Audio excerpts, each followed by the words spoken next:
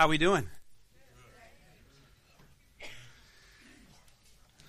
Today is our 6th week in our study of the book of Mark, and we are still in chapter 1 because God's word is so rich and it is so good. So far in chapter 1, we've seen that before Jesus went public with his ministry, the Lord sent John the Baptist to prepare the way before him. John did this by preaching the need for repentance and baptism for the forgiveness of sins. And despite Jesus being sinless, with no need for repentance, he humbly and willingly submitted himself in baptism as an example for us. And it was at that very moment that we saw the heavens being torn open and all three persons of the Godhead in action. The Holy Spirit came down from heaven to rest upon Jesus. The Father spoke from heaven, identifying and commissioning his Son for service. And Jesus, as the Son, humbled himself in baptism. It was an absolutely incredible moment in history.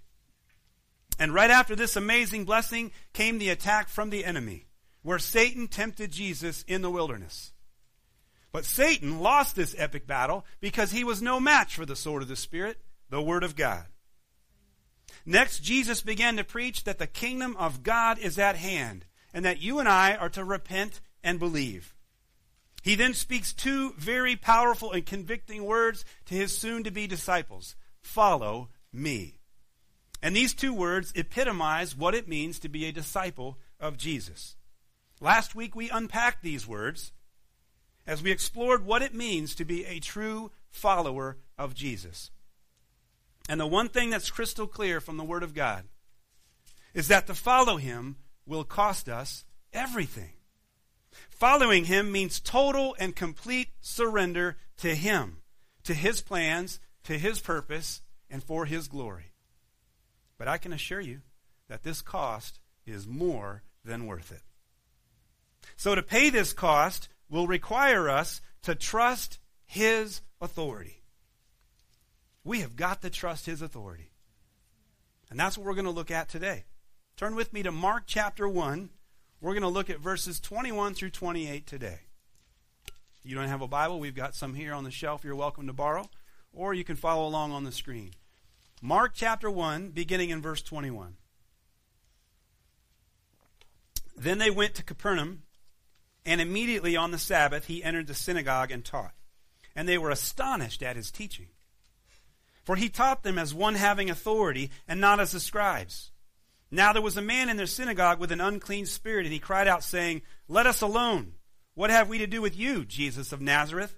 Did you come to destroy us? I know who you are, the Holy One of God. But Jesus rebuked him, saying, Be quiet, and come out of him. And when the unclean spirit had convulsed him and cried out with a loud voice, he came out of him. Then they were all amazed, so that they questioned among themselves, saying, What is this? What new doctrine is this? For with authority he commands even the unclean spirits, and they obey him. And immediately his fame spread throughout all the region around Galilee. So what we see throughout this text this morning is that Jesus has the absolute and complete authority to say and do everything that his Father sent him to do. And if you and I are going to follow him, we have got to understand his authority. And ultimately, we will have to completely trust his authority. We're going to look at Jesus' authority by studying what he said and what he did, because he clearly demonstrated his authority through both his words and his actions. So let's first explore the authority of Jesus through his word. How you doing, AJ?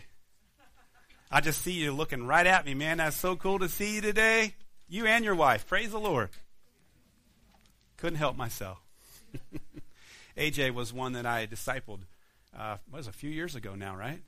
Yeah, we had quite a journey together. So good to see you. You're like right in my line of sight. So let's explore the authority of Jesus through his word. In the first two verses of our text today, Mark says this, Then they went into Capernaum, and immediately on the Sabbath he entered the synagogue and taught. And they were astonished at his teaching, for he taught them as one having authority, and not as the scribes. So let's make sure that we all understand what's going on here. Jesus and the disciples that he had called to follow him. You might remember from last week, Jesus called his first 4 disciples. He came up upon Simon, right, and Andrew. Simon is Peter. And he said, hey, come follow me. So they left their nets to follow him. He did the same thing with James and John. So what you've got going on here is Jesus and all 4 of his first disciples that he called are all going in together to the synagogue in the city of Capernaum. Now, Capernaum was a prosperous fishing village in the northwest side of the Sea of Galilee. So on the left-hand side of what you see here is a modern-day picture of Israel. You've got Lebanon to the north, Egypt to the southwest, Saudi Arabia to the east. This kind of orients you of what part of the world that we're looking at here. That red box, that is a blow-up, or the red box here, this is a blow-up of it on the right-hand side. Now, while this on the left is modern-day Israel, on the right this is back when Jesus walked the earth. This is a map of ancient Galilee. So Capernaum is right here on the northwest side of the Sea of Galilee, also known as Lake Tiberias. And the Galilee, if you can see it, it's kind of that darker shade. That is the region of country that we're talking about. All those cities that are within there are all those places that Jesus spent a lot of time doing his ministry. So I thought it was important as we begin to dive into his word that you guys could see what region of the country are we talking about. And so hopefully this gives you a good visual of where this is. So Jesus and his disciples, they go to the local synagogue in the city of Capernaum, and Jesus begins to teach. Now the synagogue is where the Jewish people, they would gather to read the scriptures and they would worship. You could think of it as kind of like the local church today where people gather to hear the word of the Lord and to worship. Now, Mark does not dive into exactly what Jesus was teaching. But more than likely, based on what we've already studied from verses 14 through 15, we can assume that what Jesus was teaching was probably something along the lines of the kingdom of God is at hand and that we are to repent and believe. Whatever it was, Jesus taught with real authority. And Mark points out that everyone who heard him were astonished. Now, the Greek word that's used here is explaso, and it means to be amazed, to be shocked, to be astonished, to be struck out of oneself with awe and wonder. And in today's lingo, you might say is their minds were blown. Jesus blew their minds. But what was so special about Jesus' teaching that he would blow people's minds? It was because he taught with real authority. The Greek word for authority is exousia. I just love saying that. It took me a while to get it. Exousia. Okay? That is the word for authority. And it meant that Jesus' teaching was full of power, of dominion, of strength, of force, of intensity. He taught directly with absolute power, conviction, and clarity. And he did this with complete confidence. And all those who heard him could only respond in amazement. Mark makes the point in verse 22 to distinguish Jesus' teaching from that of the scribes. He makes a point to make the difference. And the scribes, you see, they were teachers of the religious law back then, and their teaching was very different than that of Jesus. Over the centuries from the time of the prophet Ezra to the time of Jesus, the scribes' teaching became less focused on the scripture itself and more focused on what rabbis had said about the scripture. Their so-called authority was based on what others said about the scriptures versus what the scriptures actually said. Regardless of what Jesus taught, he taught with real authority through the power of the Holy Spirit. You and I have to understand that teaching that comes from real authority has nothing to do with how loud the teacher is or how charismatic the teacher is. There are a ton of loud and charismatic teachers in the world today, but that has nothing to do with real authority. There are far too many silver-tongued teachers who claim to have authority but are nothing more than wolves in sheep's clothing. They are simply deceivers, and the Bible warns us that there will be more and more of them as we get closer to the end. Which means that you and I must have the discernment and wisdom from the Holy Spirit to recognize truth from deception. And the way that you do that is by having a deep, rich, intimate, and personal relationship with Jesus that feasts on every word that is written in the Bible. Every word. Now, the question that you and I have to really ask ourselves is, how do we receive the Word of God? Do we receive it with the full authority that God intends for it to have in our lives? Because with real authority comes real obedience. We cannot claim the authority of the Word of God in our lives if we are not submitting to that authority in our obedience. This was the life that Jesus lived. From his birth all the way to his death, he was fully submitted to the authority of his Father in heaven. Not only could you hear the authority in his words, you could see the authority in his actions, because both his words and his actions demonstrated his authority. And for you and I to follow him, we are going to have to trust his authority. So now that we understand that Jesus taught with absolute authority by the perfect power of the Holy Spirit, we can now understand why the next two verses happen. Let's see this. Here's what Mark tells us.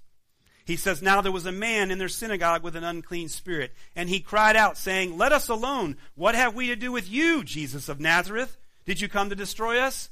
I know who you are, the Holy One of God.'" So you have Jesus teaching in the synagogue, and everyone there is in complete amazement. Everyone's having their minds blown as he's teaching. And then out of nowhere, a man possessed by a demon cries out to Jesus. He says, "Leave us alone. What have we to do with you?" This is interesting, because we know by the use of us and we that he was not alone. There was apparently many demons within this man.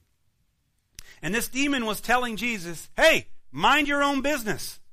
Leave us alone."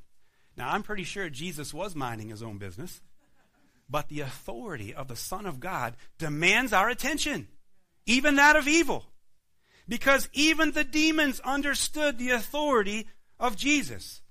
They know Jesus has the authority to interfere with them and ultimately to destroy them. It's interesting that this man was in the synagogue at all. How long had he been there? Was he a regular attender? Why would the demons lead him to the synagogue? We don't know the answers to those questions, but those are interesting things to ask, aren't they? But what we can conclude is that these evil spirits can clearly hide in plain sight, even within the church. Let that one sink in for a minute. They can hide even within the church. I wonder if they can hide within the church because there are so many churches that don't make Jesus their main focus. They don't preach in the power of the Holy Spirit, nor are they fully submitted to his authority. Maybe that's the reason. And perhaps that's why this demon-infested man was there in that synagogue that day. But notice what happens when evil is confronted with the authority and holiness of Jesus in his teachings. These demons could no longer stay hidden in the man any longer. They explode in rage and fear in response to the truth of Jesus. Notice what the demon said to Jesus at the end of verse 24. He says, "I know who you are, the Holy One of God." Isn't it amazing and ironic that even the demons can affirm who Jesus really is? But so many people who heard him speak and saw his miracles denied who he was. And that still happens today. There are people in the church today, just like this demon, who can tell you who Jesus is, yet they have no real relationship with him and do not truly trust his authority. And that is a very dangerous place to be. It is extremely dangerous. In Matthew chapter 7, verses 21 through 22, Jesus makes it clear that there are unfortunately many who will recognize who Jesus is and even do amazing things in his name, and yet not have any relationship with him at all. Here's what he says. He says, "Not everyone who says to me, 'Lord, Lord,' will enter the kingdom of heaven, but only the one who does the will of my Father who is in heaven. Many will say to me on that day, 'Lord, Lord, did we not prophesy in your name, and in your name drive out demons, and in your name perform many miracles?' Then I will tell them plainly, 'I never knew you. Away from me, you evildoers.'" Being able to recognize who Jesus is does not mean anything. Even the demons can do that. It's entirely possible to believe in Jesus and still be unwilling to follow him. But recognition without full submission, it means nothing. For us to truly trust in his authority, there must be both a recognition and a submission to his authority. That is the will of God for our lives, to actually live out our faith under his authority. And if we're not doing that, then what we believe is really no different than what the demons believe. And we know that demons will not inherit the kingdom of God. Continuing in our text today, in verse 25, Jesus confronts these demons in this man by saying this. He says, "Be quiet and come out of him."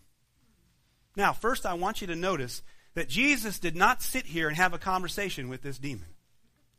Notice also that there was no fancy exorcism here.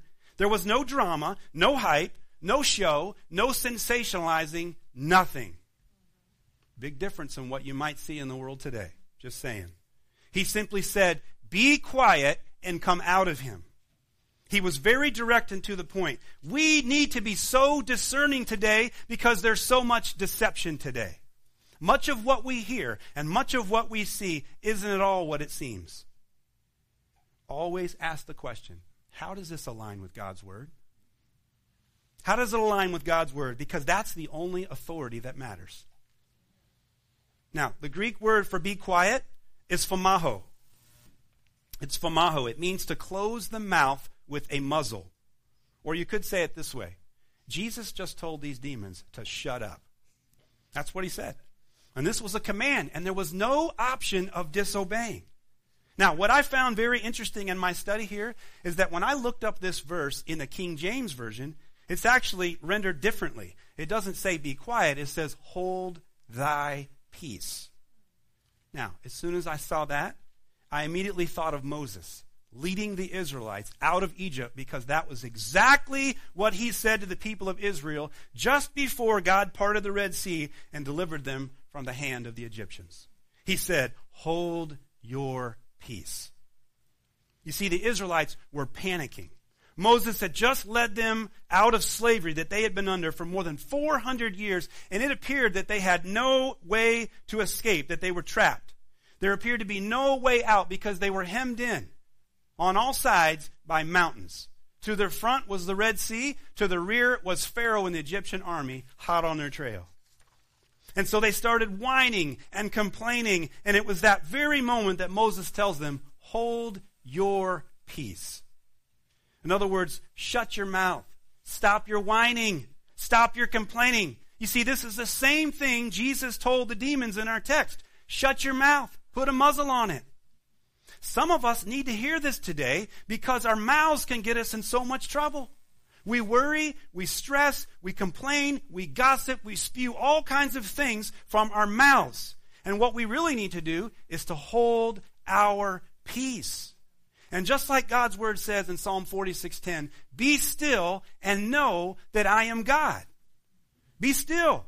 Some of us have got to stop our belly aching and start holding our peace. Now, I know that's an entirely different message for an entirely different day. But I don't believe that the Lord had me see the connection between Mark chapter 1, verse 25 and Exodus chapter 14 by verse 14 by accident. I don't believe that was an accident. Someone needed to hear this today. Hold your peace. Hold your peace. And then Jesus says to these demons, come out of him. And it's almost like these demons tried one last-ditch effort to try and disobey. And they caused the man that they were possessing to convulse and cry out with a loud voice. But then they had no choice but to submit to Jesus and come out of the man. Because evil is no match for righteousness.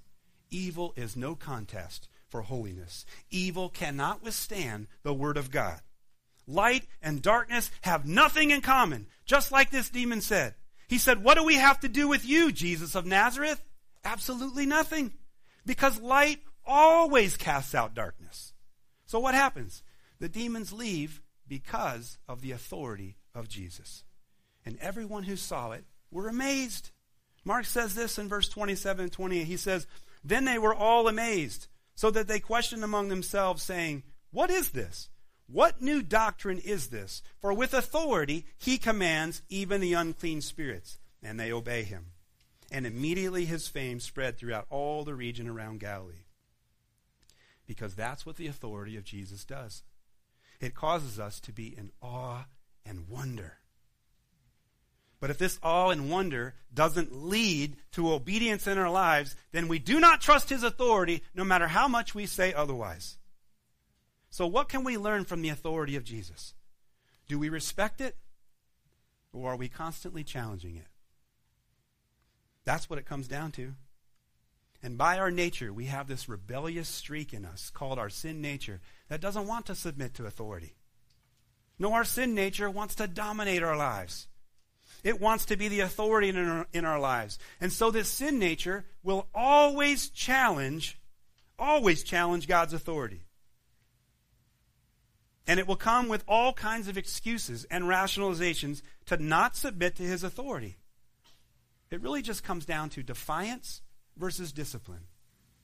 Defiance versus discipline. To follow Jesus, we will have to trust his authority. And that starts with hearing the will of the Lord for our lives and then obeying it. Faith comes by hearing, and hearing by the word of the Lord. So we have to hear the will of the Lord, which comes from the word of God. And then we need to obey what we hear.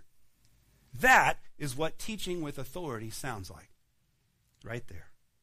Could it be that we don't really want to hear what the text in the Word of God says because we don't really want to obey it? Most of us, if we're honest with ourselves, just want enough teaching to get by with, but to still be in control of our own lives. But you see, Jesus taught with real authority because our holiness is never up for debate. It's never up for debate. We are to be holy because he is holy. Listen, the gospel is not an opinion. It is absolute truth that demands an absolute response. God loved us so much that he sent his one and only Son to this earth to save us from our sins. This entire world is corrupted by sin. And it's our sins that will ultimately lead us to spiritual death, where we will spend eternity burning and suffering in hell. That is the fate of all mankind without Jesus. But Jesus willingly and humbly suffered a brutal death on the cross for our sins. He took the punishment that all of us deserve upon himself. There was no way for you and I to be saved without the greatest sacrifice in human history, Jesus. He said from the cross, "It is finished." He had fully submitted to his Father's authority in taking on the punishment for the sins of the entire world. He then was buried in a tomb. And 3 days later, he rose up out of that tomb because Jesus has the ultimate authority, even over sin, death, hell, Satan, and all of his demon friends. And that's the good news that saves us if we trust his authority. Now, our hearts naturally push back against authority, and we often try to find a way to reason our way out of it. But our text for today forces us to confront our rebellion head on. Do we trust his authority? Because if we do, then we understand that our holiness is not optional. It's not optional. Romans chapter 12, verse 1, the Apostle Paul, he said this. He said, "I urge you, brothers and sisters, in view of God's mercy, to offer your bodies as a living sacrifice, holy and pleasing to God. This is your true and proper worship." You see, the gospel is God's mercy on all of mankind. Jesus was our sacrifice for our sins, and our response is to be a living sacrifice, holy and pleasing to him. This is the true and proper way for us to worship him. And then the Apostle Paul tells us exactly how to be a living sacrifice. He says in 2 Corinthians chapter 7, verse 1, he says, "Let us cleanse ourselves from all filthiness of the flesh and spirit, perfecting holiness in what? In the fear of God." To perfect holiness in our lives, to be holy as he is holy, means we need to have the fear of the Lord. No amens on that one, huh? I taught an entire message series on the fear of the Lord earlier this year because it's a subject that is severely lacking in the church today. But to be prepared for what's coming in this world, we must have the fear of the Lord, because it's the fear of the Lord that is what perfects our holiness. Now, what is the fear of the Lord? It is an incredibly deep and rich subject. But the fear of the Lord is simply reverence that results in obedience. It's where we hate evil. We have nothing to do with it because we do not want to grieve the heart of our Father in heaven. We have a holy fear that causes us to avoid displeasing Him. That's what the fear of the Lord is. It's when we don't want to displease Him. You understand what I'm saying? You love Him so much that you don't want to displease Him. And that's the fear that you're feeling when you're confronting sin. You're like, no, I'm turning away from that because I know that's going to grieve my Father. That is the fear of the Lord. Don't ever mistake the fear of the Lord with the fear of the world. Worldly fear causes us to run away and be scared. Godly fear causes us to run away from evil and to run to God. That's what godly fear is. We run to God. This is the difference between the fear that the demons showed and the fear that you and I as Christ followers must show. The demons' fear causes them to tremble and panic about their future fate that awaits them, burning in the lake of fire for all eternity. You and I as Christ followers are not to have that kind of fear, because that is the fear of judgment. For God has not given us a spirit of fear, but of power and of love and of a sound mind. No, the fear of the Lord causes us to perfect our holiness. It causes us to submit by trusting in His authority. Listen, this is so important. Jesus said in Matthew chapter 28, verse 18, that all authority in heaven and earth has been given to Him. His Father gave Him the name above every name. And at that name, the name of Jesus, every knee should bow, of those in heaven and of those on earth and those under the earth. And that every tongue should confess that Jesus Christ is Lord, to the glory of God the Father. There is no higher authority. Jesus said to the demon, hold thy peace and come out of him. Because that's what the authority of Jesus does. It silences and it expels all evil. It silences and expels all evil. So, the question for you and I today is, what needs to come out of our lives today that is not honoring God? What needs to come out of our lives today that is not honoring God? I want us all to think about that as I wind this message down and we move into a time of reflection as we take communion together. But before I do that, I want to share 3 practical ways on how we can trust His authority. This is how you can take this message and actually act upon it right here. Number 1, trust the authority of the Word of God. One of Satan's favorite tactics is to try to undermine God's authority by encouraging us to question God's Word. He wants to question what God's Word actually says. You don't have to look too far. You can turn to Genesis chapter 3 and watch this play out with how Satan tried to deceive Adam and Eve. Actually, he didn't try, he did. When we don't spend enough time in God's Word, we end up drifting from trusting His authority in our lives, and we will often steer right into an over-reliance on our own wisdom or the wisdom of the world. However, if we trust the authority of God's Word, we will actually put it into practice in our everyday lives. And this doesn't have to be something we do on our own. If we truly trust His authority, then we have His Holy Spirit living within us to help guide our lives. But to trust His authority, we must trust the authority of the Word of God. Number 2 on how to trust His authority is we must embrace repentance. We've got to embrace repentance. Through our faith in Jesus, we have an entirely new way of thinking and living our lives. We no longer have to rely on our own strength or our own wisdom or even the old ways that we used to live by. The Holy Spirit convicts our hearts and helps us to see that how we used to live wasn't healthy for us and will lead us in the wrong direction. But if we choose to trust Jesus' authority in our lives, we will walk in the direction that He leads, which isn't difficult for us to find. Just follow Him. That's how you find it. Just follow Him. But to do this, we will need to embrace repentance, where we change our mind. We leave our sins behind and we choose to follow Him. Because repentance is not a one-time event. It is a lifelong, continuous commitment. Embrace repentance. Number 3, on how to trust his authority is to go all in. There may have been a time in your life when you thought Jesus was just an option or was just simply part of your life. But if you truly want to respect his authority, then it's time for you to go all in.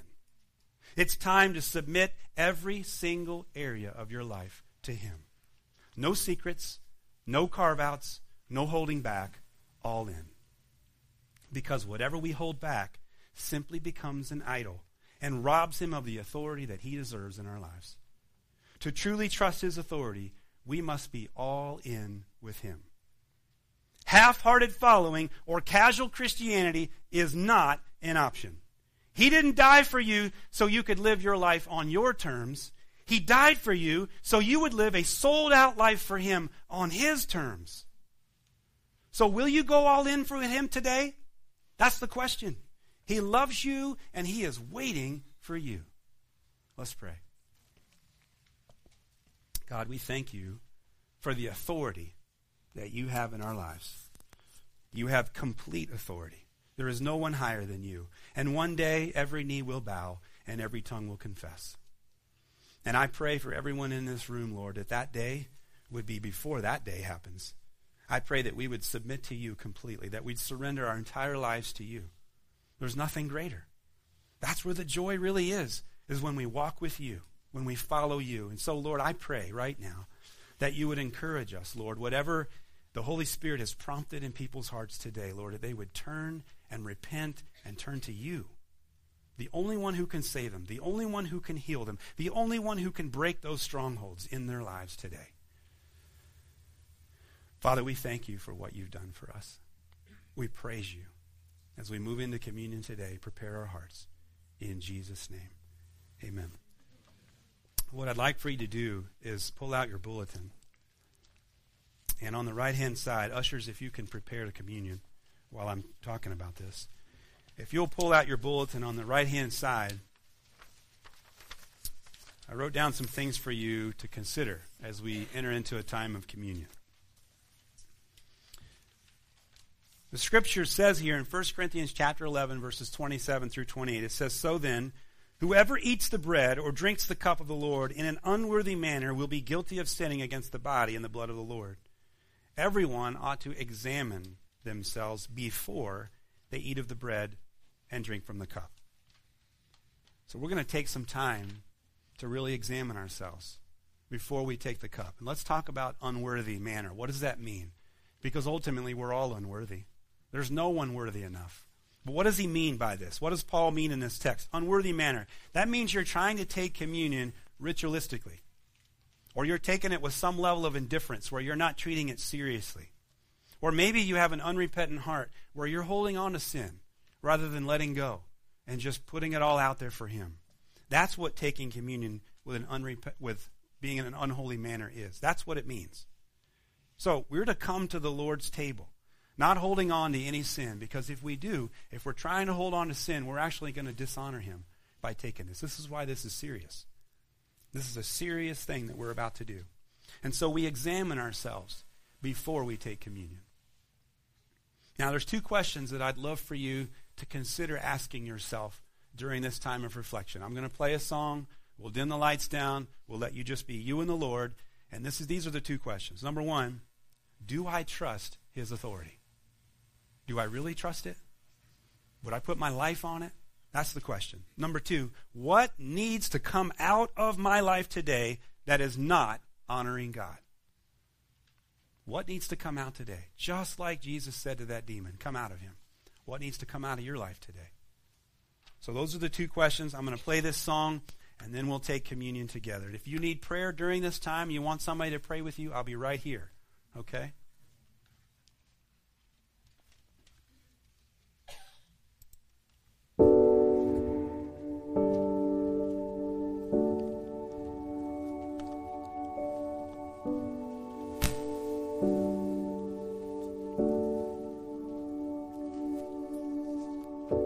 You broke the bread and blessed the cup. You served the sacrifice of love. Holy, holy, holy. I want to see the glory of all that you are and all that you've done. Jesus, the Lamb of God, oh, what a Savior. You took the altar and made it a table. Nothing can separate what you bring together. Now and forever I will remember.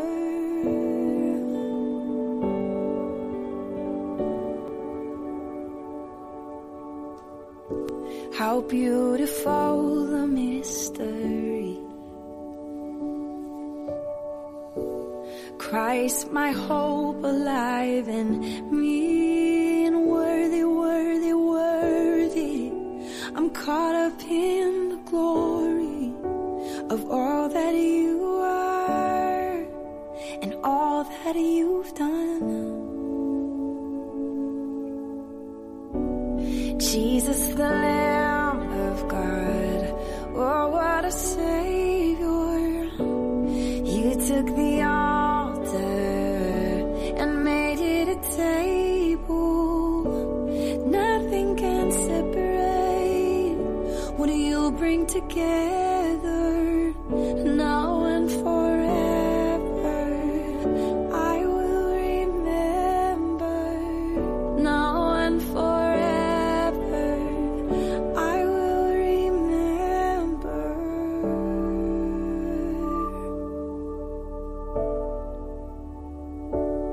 I will remember.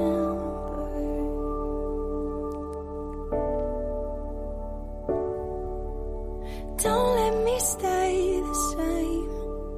Only your love can change me. Don't let me stay the same. Only your love can change me. Don't let me stay the same. Only your love can change me. Don't let me stay the same. Only your love can change me. Jesus, the Lamb of God, oh, what a Savior. You took the altar and made it a table. Nothing can separate what you bring together. Now and forever I will remember. Now and forever I will remember.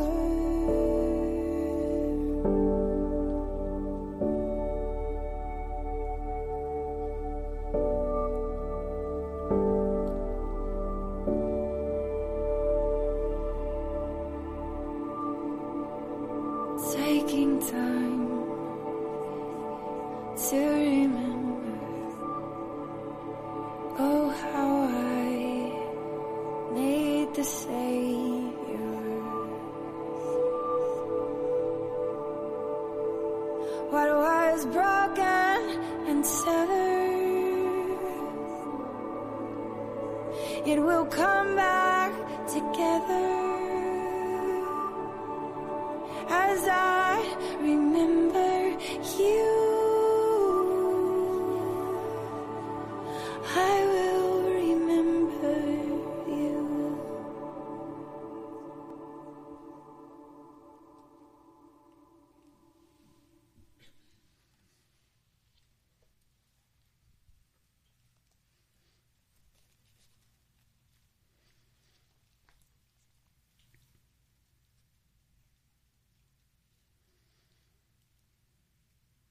So if you'll take the cup, pull that first cellophane, and that'll expose the bread there. If you'll take that out.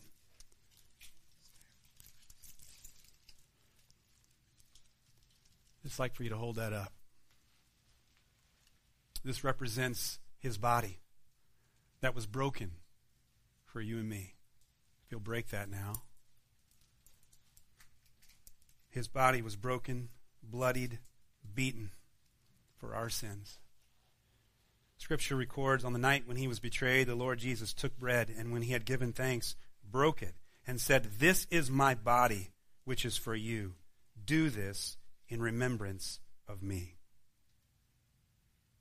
So if you'll just take this now, we'll take this together. Father, we thank you that you gave your life for us.